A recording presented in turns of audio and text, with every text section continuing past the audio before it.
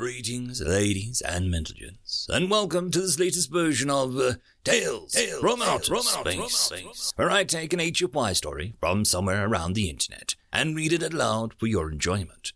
All the relevant links are down below. Like, subscribe, and all that YouTube comf to help this video and channel grow.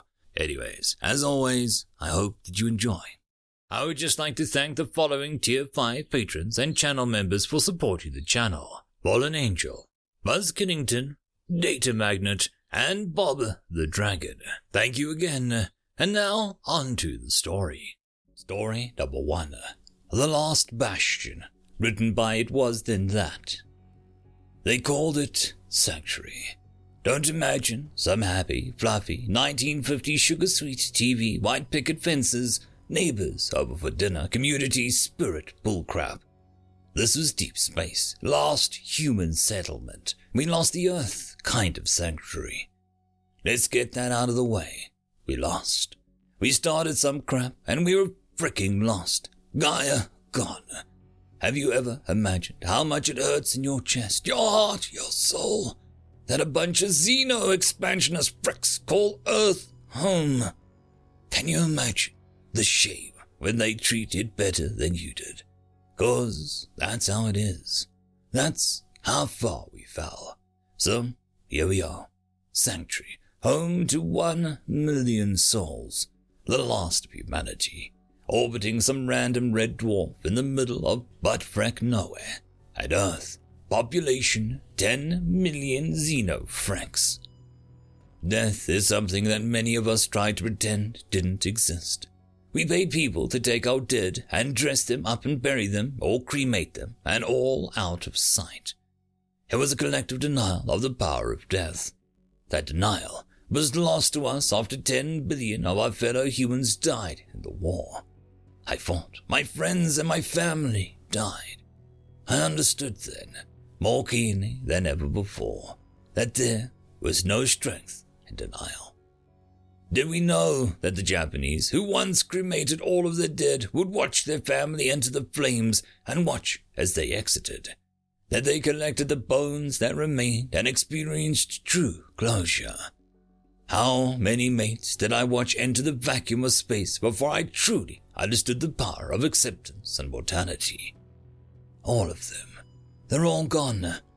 I alone remain on Sanctuary. One soul to mourn the vast, incomprehensible many. It's a game of numbers versus capability.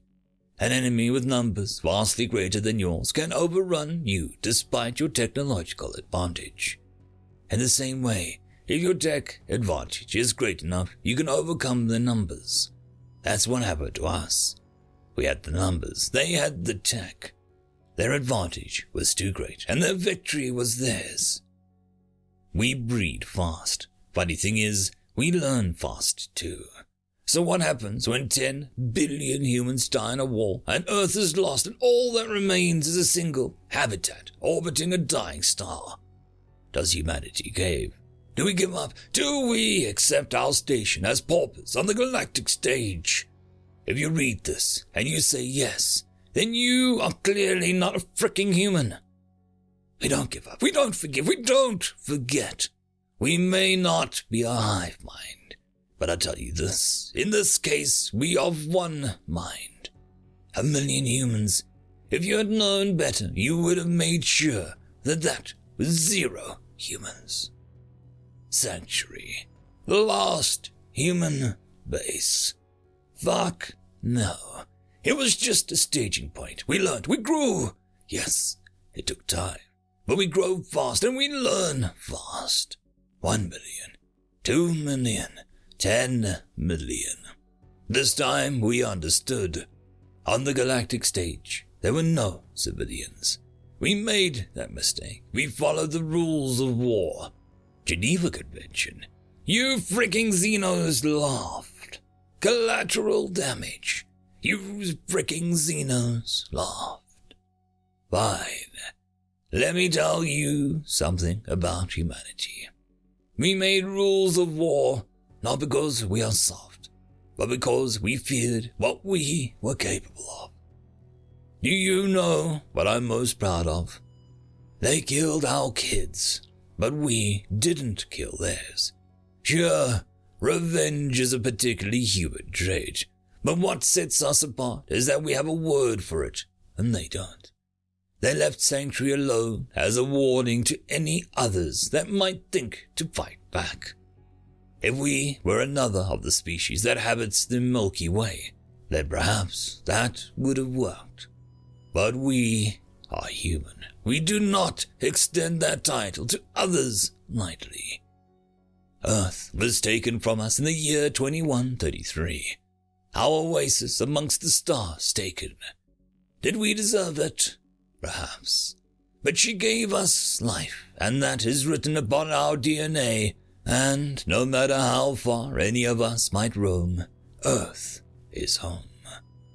Sanctuary grew, Sanctuary learned. We infiltrated their systems and stole their knowledge for ourselves, as we once stole fire from the gods. The secrets of the universe opened like a perfect rose before our eyes, and oh, how we used it. There were no gods, but we built some anyway. We tortured space and time until it served our purpose. In the same way that our world wars propelled our advancement, so did the fear of extinction compel our advancement on Sanctuary. Ships we made, but oh, what beautiful ships they were. Our new gods, destruction incarnate. I was born on Earth. I'm little more than a brain and a brainstem in a mechanical body now. Yet, when my feet touched ground on Earth once more, it felt like home. I marched with my brethren and tore down the monstrosities they called cities. Like crud beneath my boot, I crushed them. At times, I wondered if I was right. And then I would think of my friends who died and were cast into the void and lost to us. And within me, there was no forgiveness. We reclaimed Earth. This time, we shall treat her with the love that she deserves. Sanctuary blooms a forward base now. We look to the stars and the world captures in their embrace. We come to set the galaxy free. Would you like some freedom? End of story. Story number 2. Speed, written by Digital 332006. Once knowledge of warp technology made it to human hands, it only took a few years for them to join the community at large. To the pleasure and relief of many, they found mostly peaceful civilizations looking to trade. Still, patrols were created to help against acts of piracy. Space being as vast as it is, research focused on how to get to distressed ships faster. It was a rather quiet day as the crews of the Ebony Hawk readied themselves for the new warp fuel tests. Current human warp fuel drives being limited to 2.7 times the speed of light. Much hope was placed on this new experimental technology that they were going to test that could theoretically go up as high as 7.15 C. The nature of warp fields, which inherently disrupted sensitive ship equipment, meant that traveling vessels would contact the cluster's sentry array to get the reading on their current speed. Warp fields often decaying due to varying ship conditions, speeds dropping drastically unless recalibrated. These routine checks with the sentry array allowed crews to become aware of losses of speed and get more accurate travel estimates. As the final checks and diagnostics were completed, the crew on the bridge listened to the local chatter in the system. "Orion Sentry, may we get the speed readout?" asked the small Turian transport. With a professionalism, the sentry operator replied in a neutral voice, just like they do whether it was a small ship or a large one. "Turian N174, sensors are reading you at 2.28 C. Coming up next to the public commencement, a Xanfan frigate spoke up with a slightly superior and entitled tone. "Sentry, what is our current speed?" With the same voice, the reply came back nice and crisp, nearly instantaneously. "Xanfan F51, we read you at 3.05 C. Many of the bridge rolled their eyes at the flex from the Xanfan ship. Mere seconds later, A third voice spoke from the comms. "Sentry, this is the Bahelena Kruzna Braugest, requesting a speed check." This drew a few curious looks from the human crew, as the Bahalanen were one of the oldest races, and not much was known of their capabilities. The officer on communication raised the volume and began recording. "We have you at 5.4C, Bagast." Sentry's response betrayed the slightest hint of emotion, something akin to pride. The operator was likely a Bahalanen, and this was the highlight of his day. Normally, this would be the highest speed at the sector for the day. On the Ebony Hawk, however, the pilot looked behind to his captain, his eyes asking a single question. His superior officer met his gaze and nodded once, giving the pilot permission to press the small red button next to his station. As the crew braced themselves, the ship lurched forward at tremendous speeds, the hull creaking from the strain of it. The artificial gravity generators could hardly keep up with the demand. The comfortable 0.5 Gs replaced with a much stronger 30 Gs. Thankfully for everyone involved, it lasted for the briefest of moments, as the pilot had only plotted a short course, intending to test the speeds. With the smuggest of grins, the captain contacted the Orion Sentry Array. "Orion Sentry, this is the Ebony Hawk. Can I get a speed check, please?"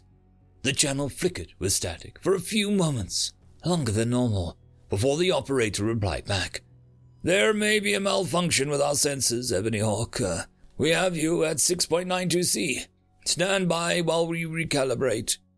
The captain managed not to break his composure and let out an improvised reply that would make the rounds the entire human fleet.